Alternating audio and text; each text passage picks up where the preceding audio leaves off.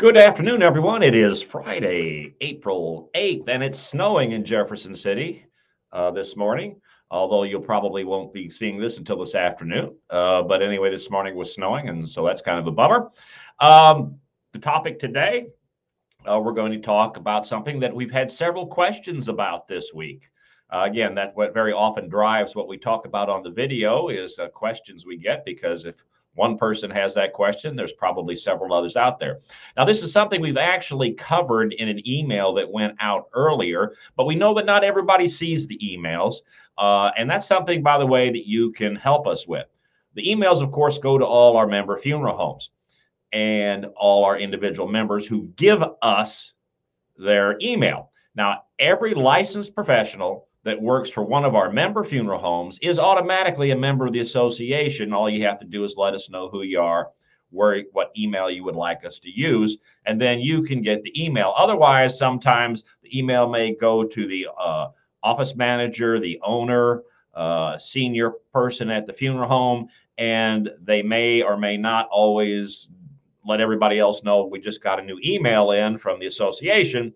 And so sometimes I do, sometimes I don't. They might be gone that day that it came in, and by the time they get in, it's way down on the list. But you can, if you contact us, if you're a licensed professional and you work for one of the Missouri Funeral Directors and Embalmers Association member funeral homes, you can get the emails directly to you just by letting us know where to send them. But in any case, the topic for today is rental caskets. And again, we did send out an email on this earlier with some links. But the question is, how do you handle rental caskets and stay straight with the state of Missouri? Well, there's two big issues here. The first one is if you're using a rental casket, one where there's going to be a cremation later, but they want to have a visitation and viewing, and so they rent the casket. The first thing that is very important is you must make it very clear in the paperwork that the family receives. And it would be best if they are signing something that shows that they've got this, that they recognize this, initial a paragraph or something. It must be made very clear to the family, to the people doing the arrangements, that this is a rental casket, that it has been used before and it by someone else, and it may be used in the future by somebody else. That is very important. You must disclose that this is a rental casket that is going to be used. Now, you may say, well, that's obvious. Well, I hope it's obvious, but you want to have documentation that shows that the family was informed and that they recognize that this is a rental casket situation. It's been used before, it's being used now by us, but it will be used in the future by somebody else. That's the first thing to keep in mind. The second one is how to handle the issue of sales tax when you're doing this. Well, the Missouri Department of Revenue came out with a letter ruling earlier that we had a link to earlier this year, dealing specifically with this question. Now, letter rulings are kind of a weird duck if you've never dealt with them before. They are an opinion of the attorneys from the Department of Revenue interpreting the statutes and the regulations. They are not a judge, so they don't necessarily have the force of law like a judge's ruling does. But a letter ruling is the position of the Department of Revenue from a legal standpoint. So if you follow the letter ruling, you're pretty darn safe. Now, a judge may in the future say, well, no, sorry, the Department of Revenue was wrong, and that has happened on occasion, or any department that issues letter rulings. They might say that they are wrong, and what the letter ruling said is not correct. But if you follow the Department of Revenue's letter ruling, the Department of Revenue is not going to get mad at you in general. That you're pretty darn safe if you follow the letter ruling. So here's what the letter ruling said. If you're doing a rental casket, they assume that there are two parts to that: the casket itself and some sort of insert inside the casket. And they assume also that when the visitation, the funeral, the viewing is over, the casket itself will remain and be reused, but the insert, some sort of insert, is going to be destroyed. Either it's going to go into the retort with the body as part of the cremation, or it'll be otherwise disposed of. And what Revenue said is you're going to have to break out the cost of those, the prices of those two items. So I'm going to use some really small, unrealistic numbers just to make it easy to describe. If in the past you've always charged $100 for a rental casket, and that included the insert, you can't do that under the letter ruling. You shouldn't do that because they want you to split it out. So what the Department of Revenue says is what you should do instead is charge $90 in my crazy lowball example. You should charge $90 for renting the casket and $10 for the insert. And then what you should do in most instances there is no sales tax on the rental of the casket, because remember, you don't charge sales tax on things that are being rented in Missouri, because you're not selling them something, you're renting them something. So no sales tax on the rental casket, but yes, sales tax on the insert. So in my crazy example, you would charge sales tax on the $10 insert and no sales tax on the $90 casket rental. That is what the Department of Revenue says you would handle. Now, to back up, of course, again, the history of sales tax is historically sales taxes on stuff that you take home, the consumer can take home with them, property that you can take home with them. Throughout the country, there has been an effort by many states to try to increase their revenue by charging sales tax to things that historically did not have sales tax put on them, such as services like a teeth cleaning or a haircut or getting advice from your accountant. Historically, you don't pay sales tax on those. Some states have started charging sales tax on those things. So if you go in and get your haircut, in addition to whatever your haircut cost, you would also be paying sales tax on that, even though you didn't walk away with anything. That's what's happened in many states. Several years ago, however, Missouri passed a constitutional amendment that stopped that as best as possible in Missouri. It said, no, in Missouri, we're not going to expand sales tax to anything that didn't have sales tax on it as of a certain date. And that included, so that prevented them from adding sales tax to services and things like rentals and so forth and so on. And proud to say that the Missouri Funeral Directors and Embalmers Association, our board, voted to be part of the coalition that promoted that constitutional amendment. So there were a number of business organizations throughout the state of Missouri that worked together to promote that constitutional amendment. Your association was one of them, and that was successful. So once again, things that are rentals, you don't charge sales tax on. But the Department of Revenue has taken a look at this casket issue and said, well, you know what? Not everything that you're charging for in a rental casket is being reused. Part of it is being destroyed and not going to be used again. And so again, in the effort to try to maximize revenue, they said you need to split that out. So once again, if you're doing a rental casket situation, almost always no sales tax on the rental of the casket. Split out anything that's going to be destroyed, not reused, have a separate price item for that, and charge sales tax on that. There's one strange exception, however, to the no sales tax for a rental item rule. And this applies not only to caskets, but anything else that you might be renting to people, like a chairs and tent, but for a grade size service, things like that.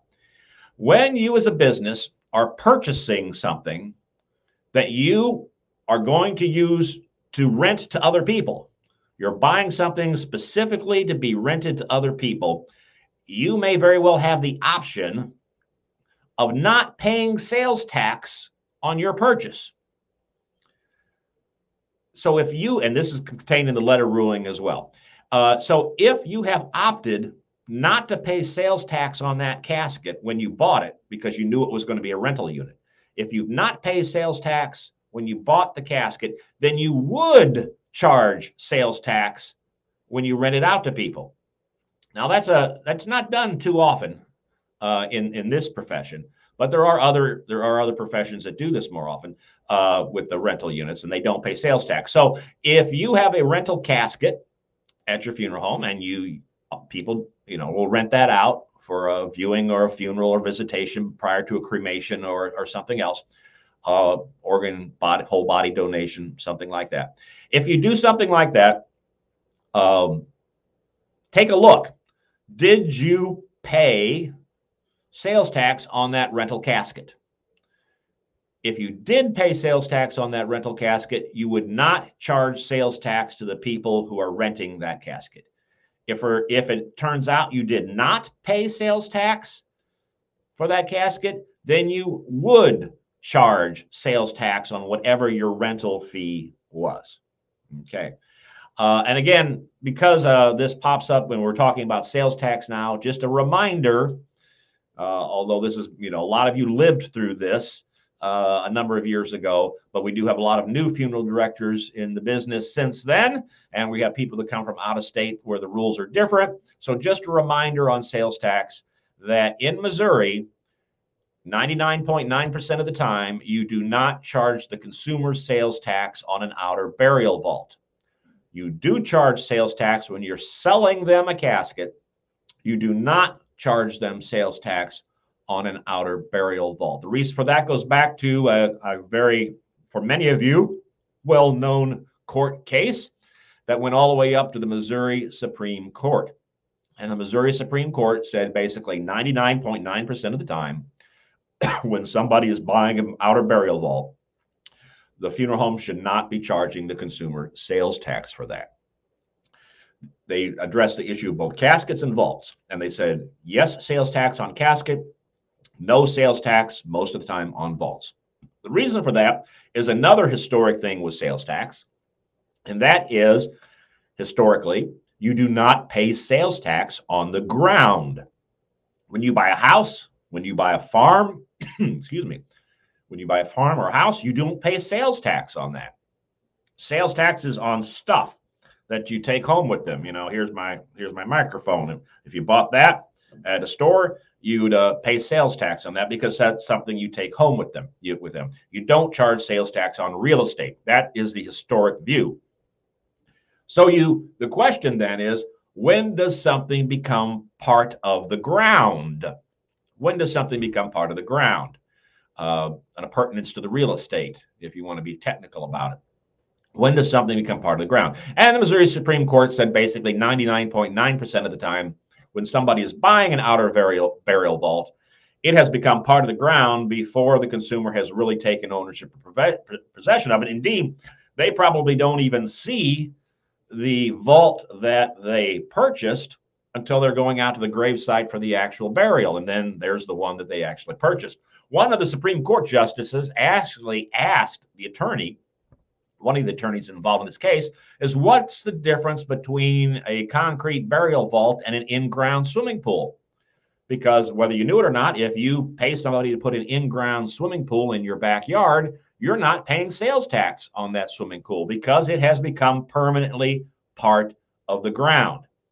Now, caskets were different because they said the consumer does have possession and control of that, in a sense, before it is permanently put in the ground. So yes, sales tax on casket, no sales tax on outer burial vaults. Now, there is, of course, always an exception to the exception. And so if somebody pulls up with a flatbed truck to your funeral home and says, I want to buy a burial vault, load it on the back of the truck, I'm going to take it home with me.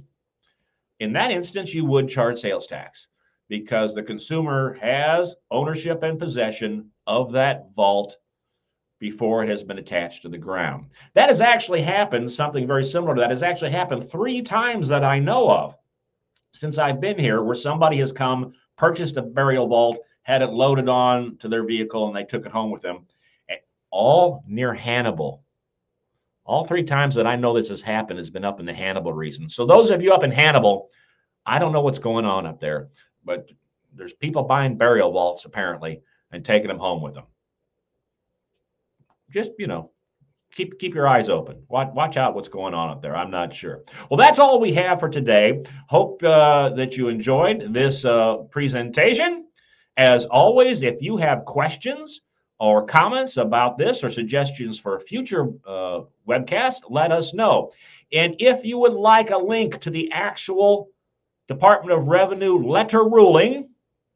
We put it out earlier on the email, but I know you may not be able to find it easy.